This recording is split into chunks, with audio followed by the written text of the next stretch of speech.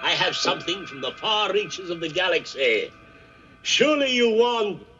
Oh, it's adorable. What is it? What is it? Why, lovely lady, it's a tribble. Only the sweetest creature known to man. Except, and of course, your lovely self.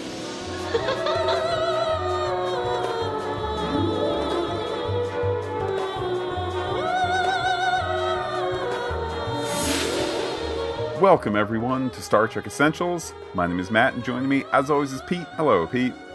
Hello, you Denebian slime devil, Matt. Hello, everyone. Here today to talk with you about the remastered edition of The Trouble with Tribbles. Matt, what is remastered? The remastered edition of Star Trek. Pete, if you can believe it, in September, the remastered edition will be 10 years old. What was termed at the time CBS Paramount Domestic Television, now CBS Television Distribution. What they did is they took first-generation original camera negatives of classic Trek, kept all the live-action footage, but had commissioned a replacement for all external shots of ships, planets, etc. Occasionally, there's a scrubbing up of some live-action effects. Indeed, something that we'll be talking about in this episode in a little bit. This was done under the direction of Star Trek producer David Rossi, who consulted with the famous in Star Trek circles, Mike and Denise Okuda, who, by the way, in the first remastered episode, they give themselves a teensy tiny little cameo as people in a far off space city, and basically that's it. They gave the series a little scrub to the future in terms of the effects. And initially, I remember saying, "Oh, there's nothing wrong with it. I can't believe they're doing this." But I think that it really has helped this 50-year-old television show age very, very gracefully. You and I both own the original versions in various physical incarnations, but to have this, and we both watched it through Netflix where they're available. They were available first through syndication. It gives you a little little change. You certainly notice it. I mean, the visuals on the originals can sometimes be jarring for their, seat of the pants, creation. I think there's a lot more charm to that than there isn't. But it's something to notice for a episode that first bowed on television screens December 29th, 1967, the 44th overall in the original series. And by the way, Pete, the remastering was done at a 16:9 ratio. That's kind of your TV widescreen. And the episodes still remain in the standard 4:3 ratio. That's your kind of square TV. But it was done, if ever the decision is to reformat the entire show, I imagine kind of looking forward to some sort of computer that can take a live action shot and somehow, stretch it out without going to extreme computer means or whatever it might be. Point being, it's just nice to know that they kind of did this remaster with an eye towards the future of it's widescreen if we need it. And Pete, I swear I have seen episodes of Classic Trek on Netflix shortly after they debuted that the effects shots, I was like, hold on, that's widescreen. And it kind of, then we go back to 4:3 for On the Bridge and then widescreen again. And then I went back a couple days later and it wasn't there. So maybe I'm crazy about that. But again, just this idea that the remastery was done, perhaps, Pete, for further remastery in the future. I just hope in the future, if they stretch those shots, that they can find a corset big enough for William Shatner. By the way, Pete, speaking of the future, I know that there's been plenty of chatter online, et cetera, about how we are going to be doing the Star Trek Discovery podcast, which may be how you're listening to this episode. If not, you're listening to this on the Pop Culture podcast feed for Fantastic Geeks. So certainly excited to be bringing news about Star Trek Discovery as that comes out in the future. Pete, how can people ensure that Fantastic Geek is there for you in the future? Well, listen, we might be the crew, but you are the engineers. You are the Federation. You keep us flying. You can go to patreon.com slash fantastic geek, all one word with the PH. And we have a variety of incentives for you to earn should you choose. So certainly a great and an appreciated way to keep the lights on, keep the engines running for old Fantastic Geek. And Pete, I really like that engineer analogy. Well done, Pete. With that, faster than you can say quadrotriticale, let's get into the trouble with tribbles. Yes, nominated for a Hugo. All Hugo nominees that year were Star Trek. Wow. It did lose to City on the Edge of Forever, though. Our episode here begins with a briefing on Deep Space Station K7, mention of the Klingons, who later in this episode are referred to Klingons. And then there's apparently some language called Klingonese, which comes up. We have Kirk, we have Chekhov, we have Spock here, and maybe most noticeably, Matt, at the beginning, we have Chekhov's Davy Jones haircut. Yeah, and it's interesting having come off of Chekhov in Star Trek Beyond in recent watch, and then to see him given more prominence in this episode than he normally gets. Obviously, a little bit bittersweet with the passing of Anton Yelchin, or at least bittersweet in a reverse time sense or whatever. But there he is, Pete. He's hip. It's the late 60s. The kids. It's the future. It's the monkeys. It's all together. It's the Russians. It's a big, bright, beautiful tomorrow. And what it must have meant to have seen a Russian on your TV screen in late 1967 as an affable, if not faulty, historian for our future. Indeed, kind of a proud Russian, and of course, there's the interesting effect here that it's done at a time where U.S.-Soviet relations, obviously not at their best. Similar situation when Star Trek: The Next Generation gets off the board. Worf kind of is the proxy for maybe one day we and the Soviets, things will be okay, and here we are, Pete, 50 years or so later, and things are kind of okay. Obviously, email hacking things notwithstanding, but it's with a little extra bit of pride, I think, that we as a human race can say, you know what? We figured that one out okay. This first act, the tease, if you will, Matt, culminates with the discussion about Sherman's planet, named for the woman who had a keychain that they based the Tribble design on. And there's a distress call that comes in to take us to the title card. By the way, I thought that the planet was named for the young son of Mr. Peabody, who had envisioned a pine tree farm, which didn't work out after the man from space, Marty McFly, came and ruined everything, and including killing one of the pine trees. But I digress. Back to Star Trek, Pete. Well, what do you know? They arrive at the station, full-on Priority 1 distress call, and there's nothing doing, Matt. But station manager Mr. Lurie has asked them to beam down, and it's there that they meet bureaucrat Nils Barris, the Federation Undersecretary in charge of agricultural affairs in the Quadrant.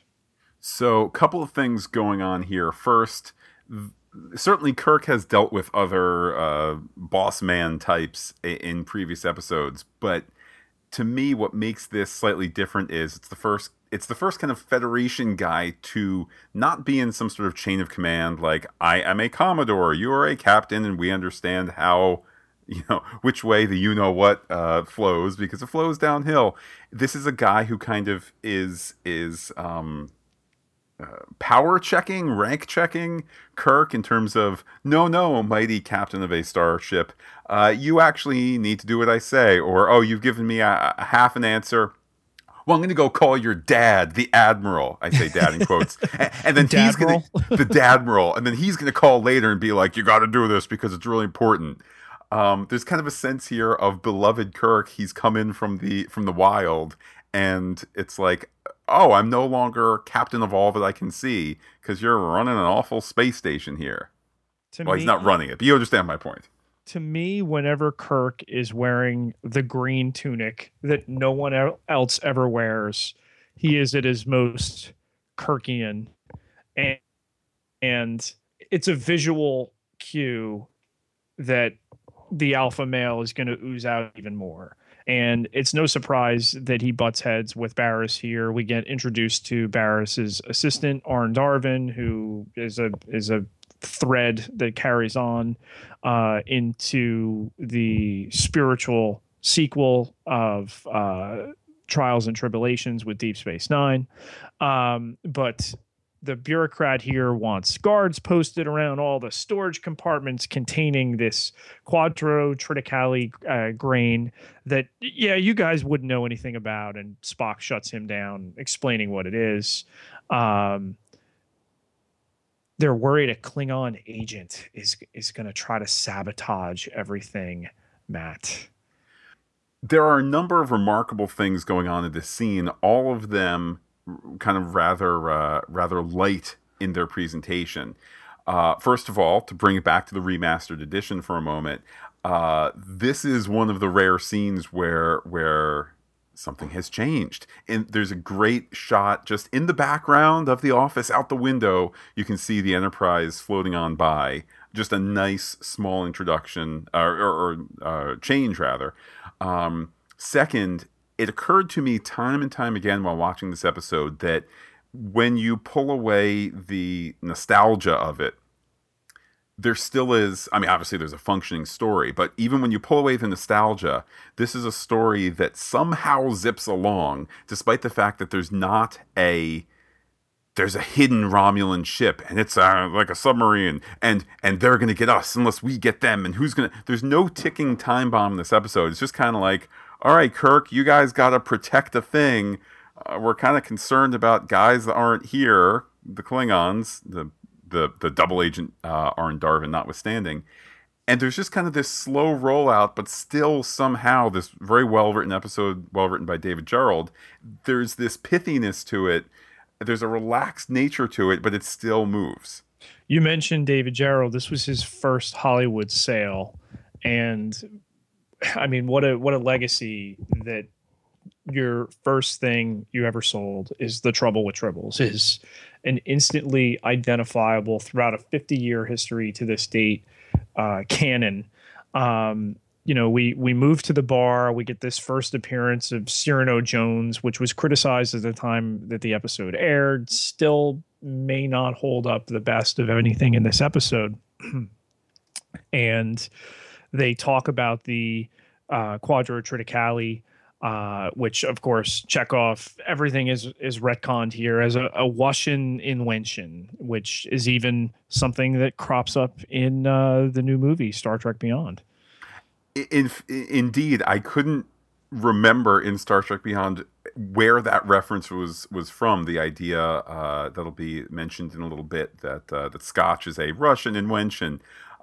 The fact that it goes back to this beloved episode, it's all the more wonderful, and it's showing a pride in Russia.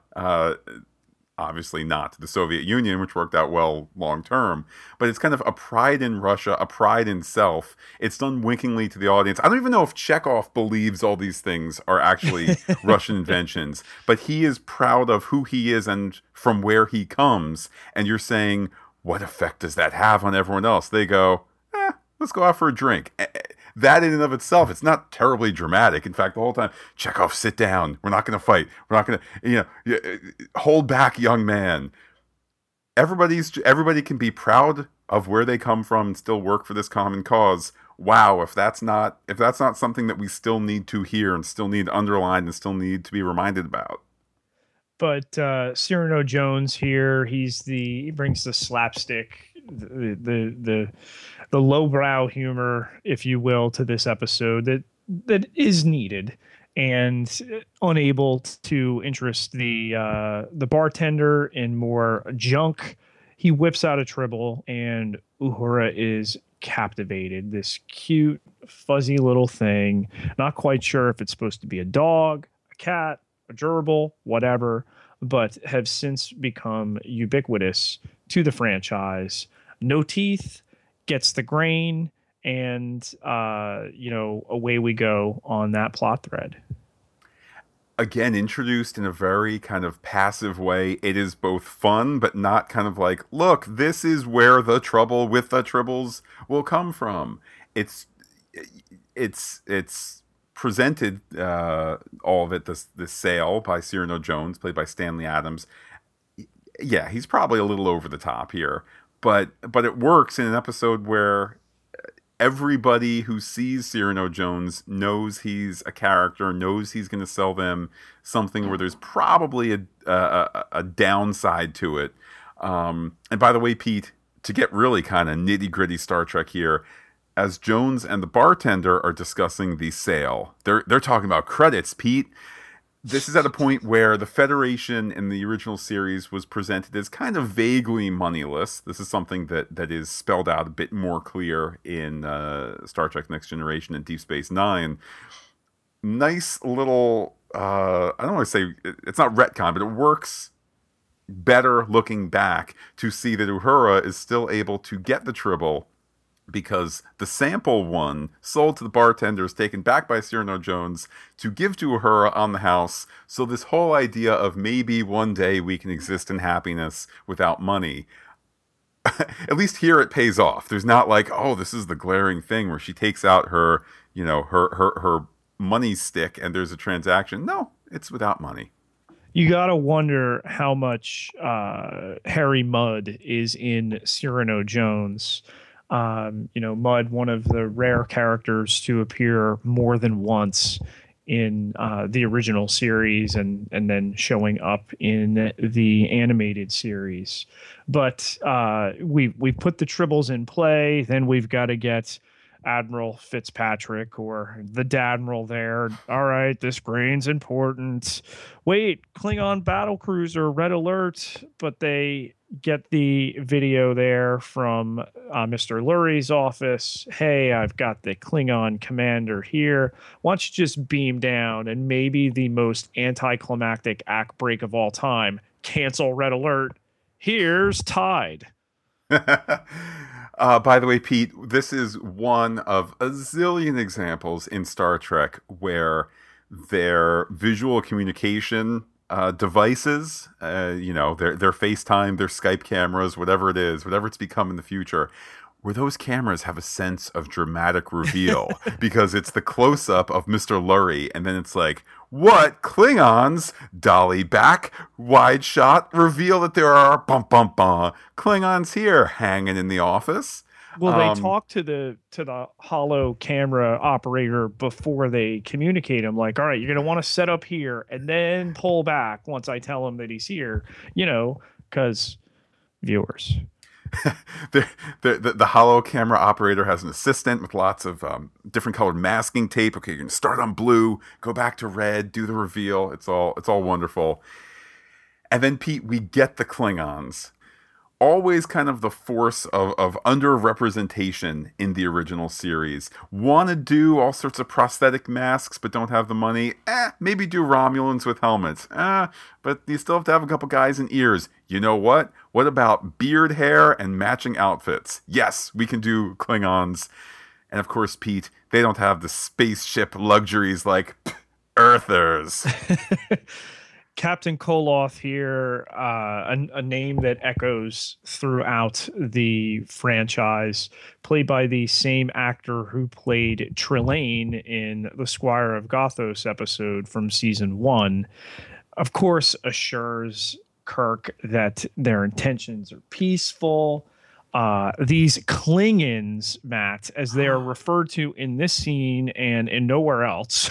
I gotta wonder if this was the first one out of the typewriter. They need shore leave too. They've been in space for 5 months. And they don't have non-essentials, Matt, which hang on, 1967 housewives are women? Well, I didn't quite catch that as the suggestion being made. That He lack said of non-essentials and made the outline of the feminine form, Matt. I'll have to go back and check that out. Wow. Yeah. Well, you know what, Pete? I think that the Imperial fleet, as seen in the future, with ladies on ships, that certainly is. That's why the Klingons are doing better. Well, it's a continuity error because in the very first Klingon episode, there's a Klingon woman. Well, this is a great time to be reminded of something that I only heard in the last couple of years, and it was like this light bulb that went off. Though Star Trek is episodic TV, the baked in thought from word go was actually more of an anthology with the same characters each week. Not that it's going fully in that direction, but whenever there are these resets of like, oh man, Kirk he has to whisper when the Romulans are cloaked because it's a submarine. Like, what's the answer to that when in future episodes he doesn't have to whisper? We're doing all sorts of different things. Sometimes it's like Nazi uniforms and alternate Earth, and other times it's part of your face is black and part of it is white. And it's kind of a little bit more of an anything goes attitude. A, from the time, B, from the kind of lack of, well, who's going to care about this in 5 years? But most of all, it's kind of, there's nobody there saying, wait a minute, we need to have consistent verbiage for what the Klingons call the people from Earth, including the Vulcan and the other aliens on the ship. But the terms, Matt, of the Organian, I don't know if that was negotiated by Bail Organa, peace treaty, say that they can't refuse the shore leave. So the solution out of this scene is that no more than a dozen Klingons at a time will be allowed on the station, and there'll be one red shirt per Klingon. And again, a reminder here, what's the threat in the episode? Thus far, there really isn't one, and that's a credit to the writing, that you're not sitting here going, oh, they're trapped in the ship and all the lights are off because we need to save money. You kind of can't see the fingerprints here that we have tribbles that are going to cause trouble, and so far the biggest trouble is one got sold and given away, and then also there's some proxy for Russians, the Klingons, who are, just terribly kind of foul and yucky. They want to go to the bar. Okay. Like, there's nothing propelling this episode other than where it's headed. It's kind of under its own power, but you don't miss it. And then the trouble starts with our first appearance of Dr. McCoy. Uhura's Tribble has made tribbles. Spock notes the tranquilizing, trilling effect, which, of course, he's immune to. And McCoy takes one to sickbay to analyze, and Uhura is giving them away. This is a great example of why Leonard Nimoy, I believe, was nominated for Emmys all 3 years that Classic Trek was on. The way in which he's breaking down the trilling effect soothes people, which, of course, has no effect on him. It's the comedy of it is broad and clear, but he plays it straight, and it's just wonderful. And then everybody has a laugh with him, not a laugh at his expense. It's camaraderie, it's light, it's easy. You're still reminded of who he is in terms of his emotional state and all of that. And then, as you say, Pete, to the maternity ward. Well, prior to heading to sickbay, Barris phones Kirk and tells him there are swarms of Klingons, Matt, even though we know there's no more than a dozen on Space Station K7, which sends Kirk to sickbay in search of space Tylenol. Indeed, he's got a headache from all this trouble from Mr. Barris and the Klingons, which again, you can see the fingerprints of the writer there. He's going to the next thing, but I don't want to say miraculously. It's a well-written episode, not because because you can see the writer's fingerprints. It's well-written because you need to go looking for them to find them. Anyhow, he's there, and the dialogue here sizzles about fat tribbles leading to more tribbles, how McCoy should open, pause for punchline, that maternity ward. We also have some setup that doesn't feel like setup. There's the little gag of Scotty enjoying reading his technical journals for fun. This, of course, is going to lead to his kind of soft booting onto shore leave on K7, which itself will lead to some drama in a little bit. And the necessary exposition that 50% of the Tribble's metabolism is geared for reproduction, further laying the story tracks that they're going to get out of control. But with Scotty reluctant to be sent to the station, we get really what, in essence, we're going to talk essential Trek, is an all-time scene in the bar here. It's absolutely fantastic, and he's there to relax. He's there to enjoy his drink. And the whole time there's the fake out of Chekhov being goaded into hearing all these insults about Kirk, his captain, and no, sit down, lad. No, sit down. Let it go. Be the bigger man. Be the bigger man. It's, he's not going to fall into the trap that the Klingons lay. And then, Pete, they start insulting Scotty's lady, the Enterprise herself. Yeah, this swarthy Klingon first officer who first pours Cyrano Jones a drink out of his glass, which didn't sit quite right with me. Says that Earthers remind him of Regulan bloodworms. The Russian in the scene calls this Klingon a Cossack, which is interesting in that Cossacks are Russian. So he's essentially picking out the worst of his nationality and labeling the Klingon these Russian cowboys.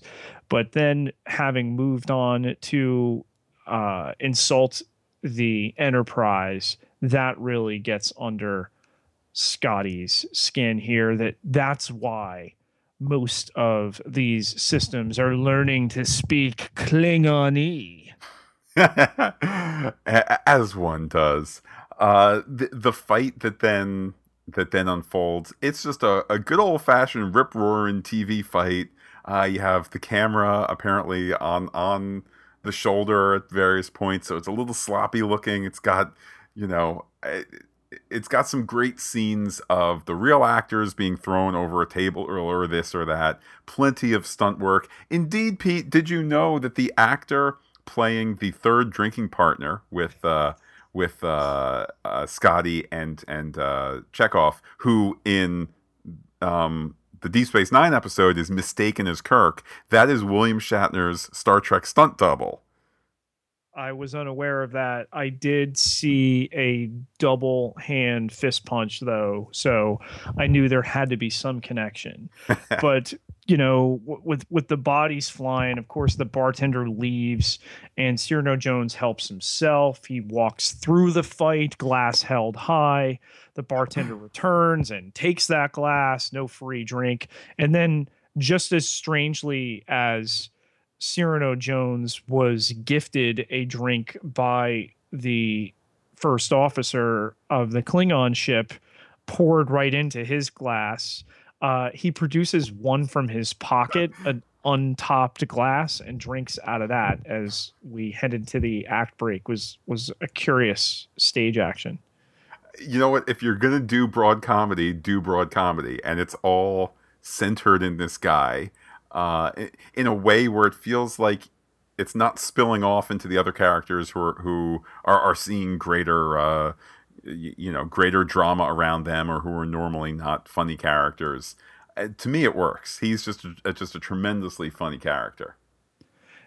For Act 3, we begin with a captain's log here, noting the Disturbis shore leave has been canceled, and we get the famous lineup shot here. It wasn't Raymond who threw the first punch. Of course, Chekhov doesn't know who did it. They're all confined to quarters. And, hey, Scotty, I sent you down to keep order. What the heck happened? I, of course, couldn't watch this without saying, wait, where's Chief O'Brien? Oh, that's like when the later time loop, when it loops back. And it just speaks to how well this episode speaks to its 30th anniversary counterpart. So Scotty admits it was a matter of pride, but it wasn't over his captain. It was over the starship that caused him to react to the Klingon and throw that first punch. He, like everyone else, is restricted to quarters, but for him, great. Now I can read those technical manuals. Which, an interesting loop there. I suppose there's a slight leadership lesson here. Kirk is trying to push him out the door to get some Kirkian R&R, and what does that get him? It gets him a fight and gets him sent back to doing what he wanted to do anyway. The Tribbles are now overrunning sickbay. Spock, of course, sees no practical use, but McCoy likes them, of course, more than Spock. And the banter between DeForest Kelley and Leonard Nimoy is as good as ever. And I don't know what it is, Matt.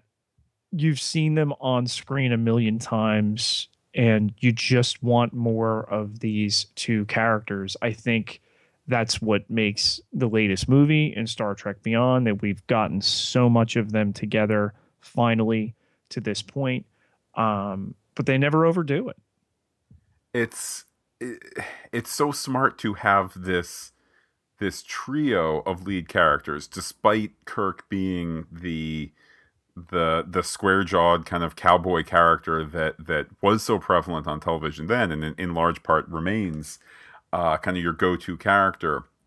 To have these three characters, though, exist almost in a triangle where you can go off, Kirk as the oh, you kids getting to a fight, and still have the two other characters who can interact separate from him. It's how it should be done. I mean, I'm kind of thinking of say the later Star Trek Voyager episodes where, for a variety of reasons, probably his attitude being at or near the top of the list, how you have Robert Beltran's Chakotay oftentimes relegated to, like, we're getting reports from all over the ship. There's damage everywhere, and like that's his contribution. It's lines like that. It's not rapport. His character doesn't always have a rapport with the other characters, probably because people didn't have a rapport with him, but I digress. Build your show with these characters who can interact in different ways.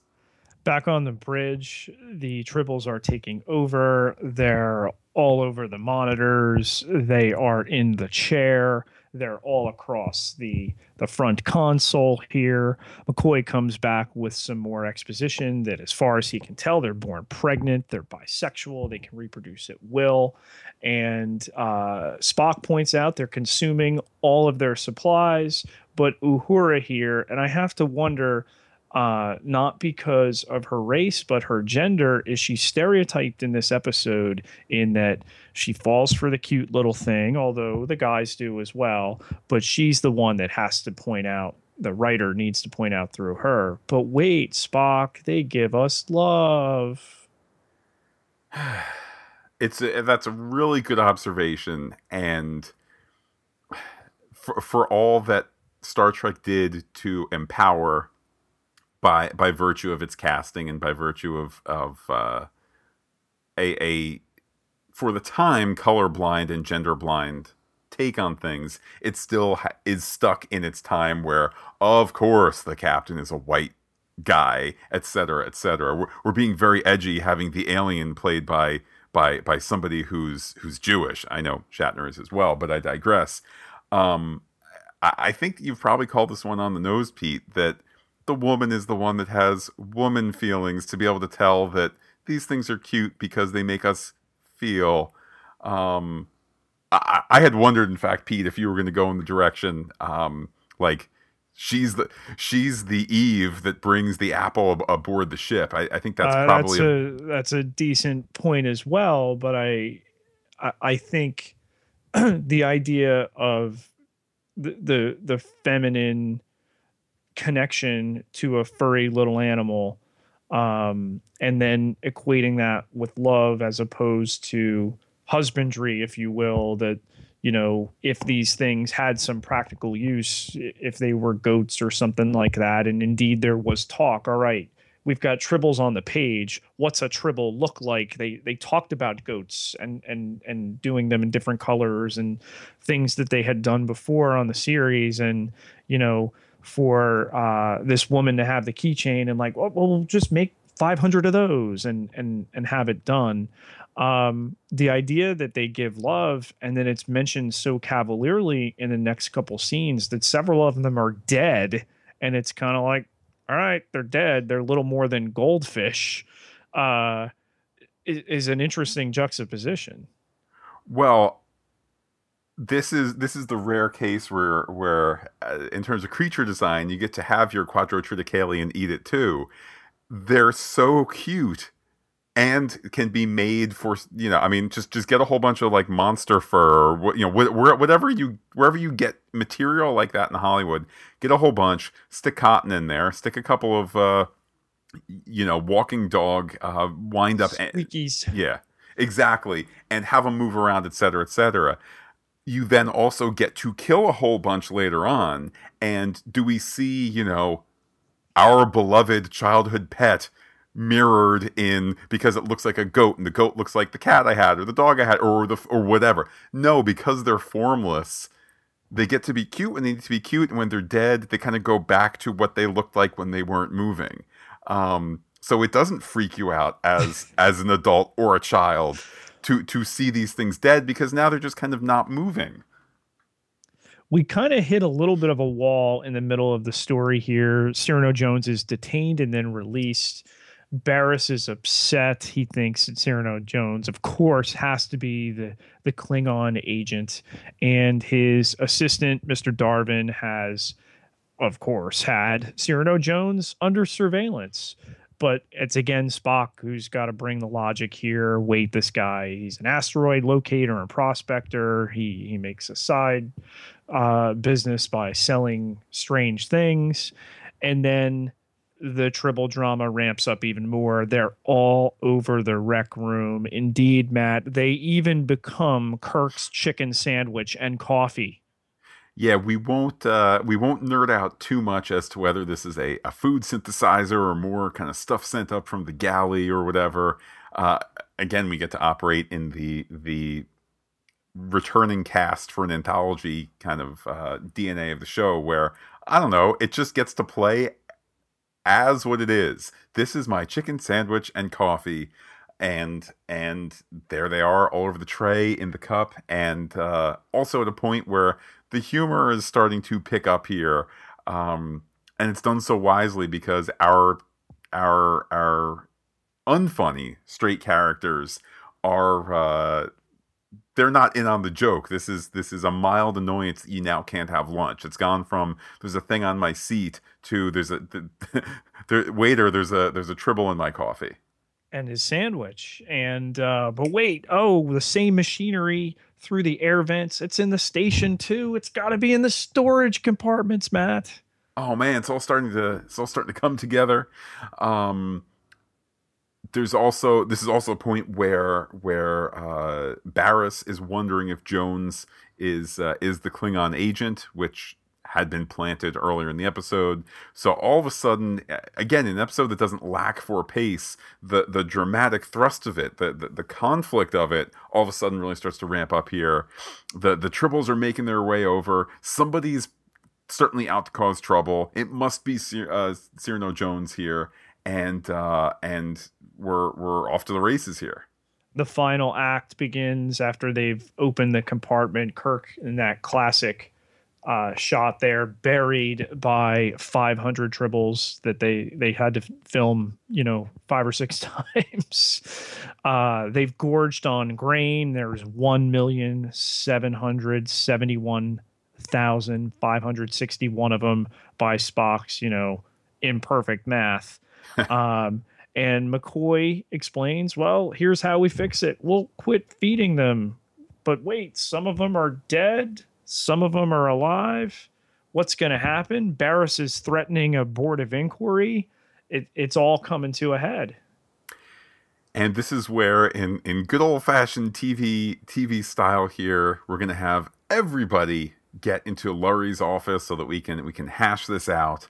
And the thrust of it is mentioned again that the Klingons have an eye towards Sherman's planet. That might be their foothold into this part of space.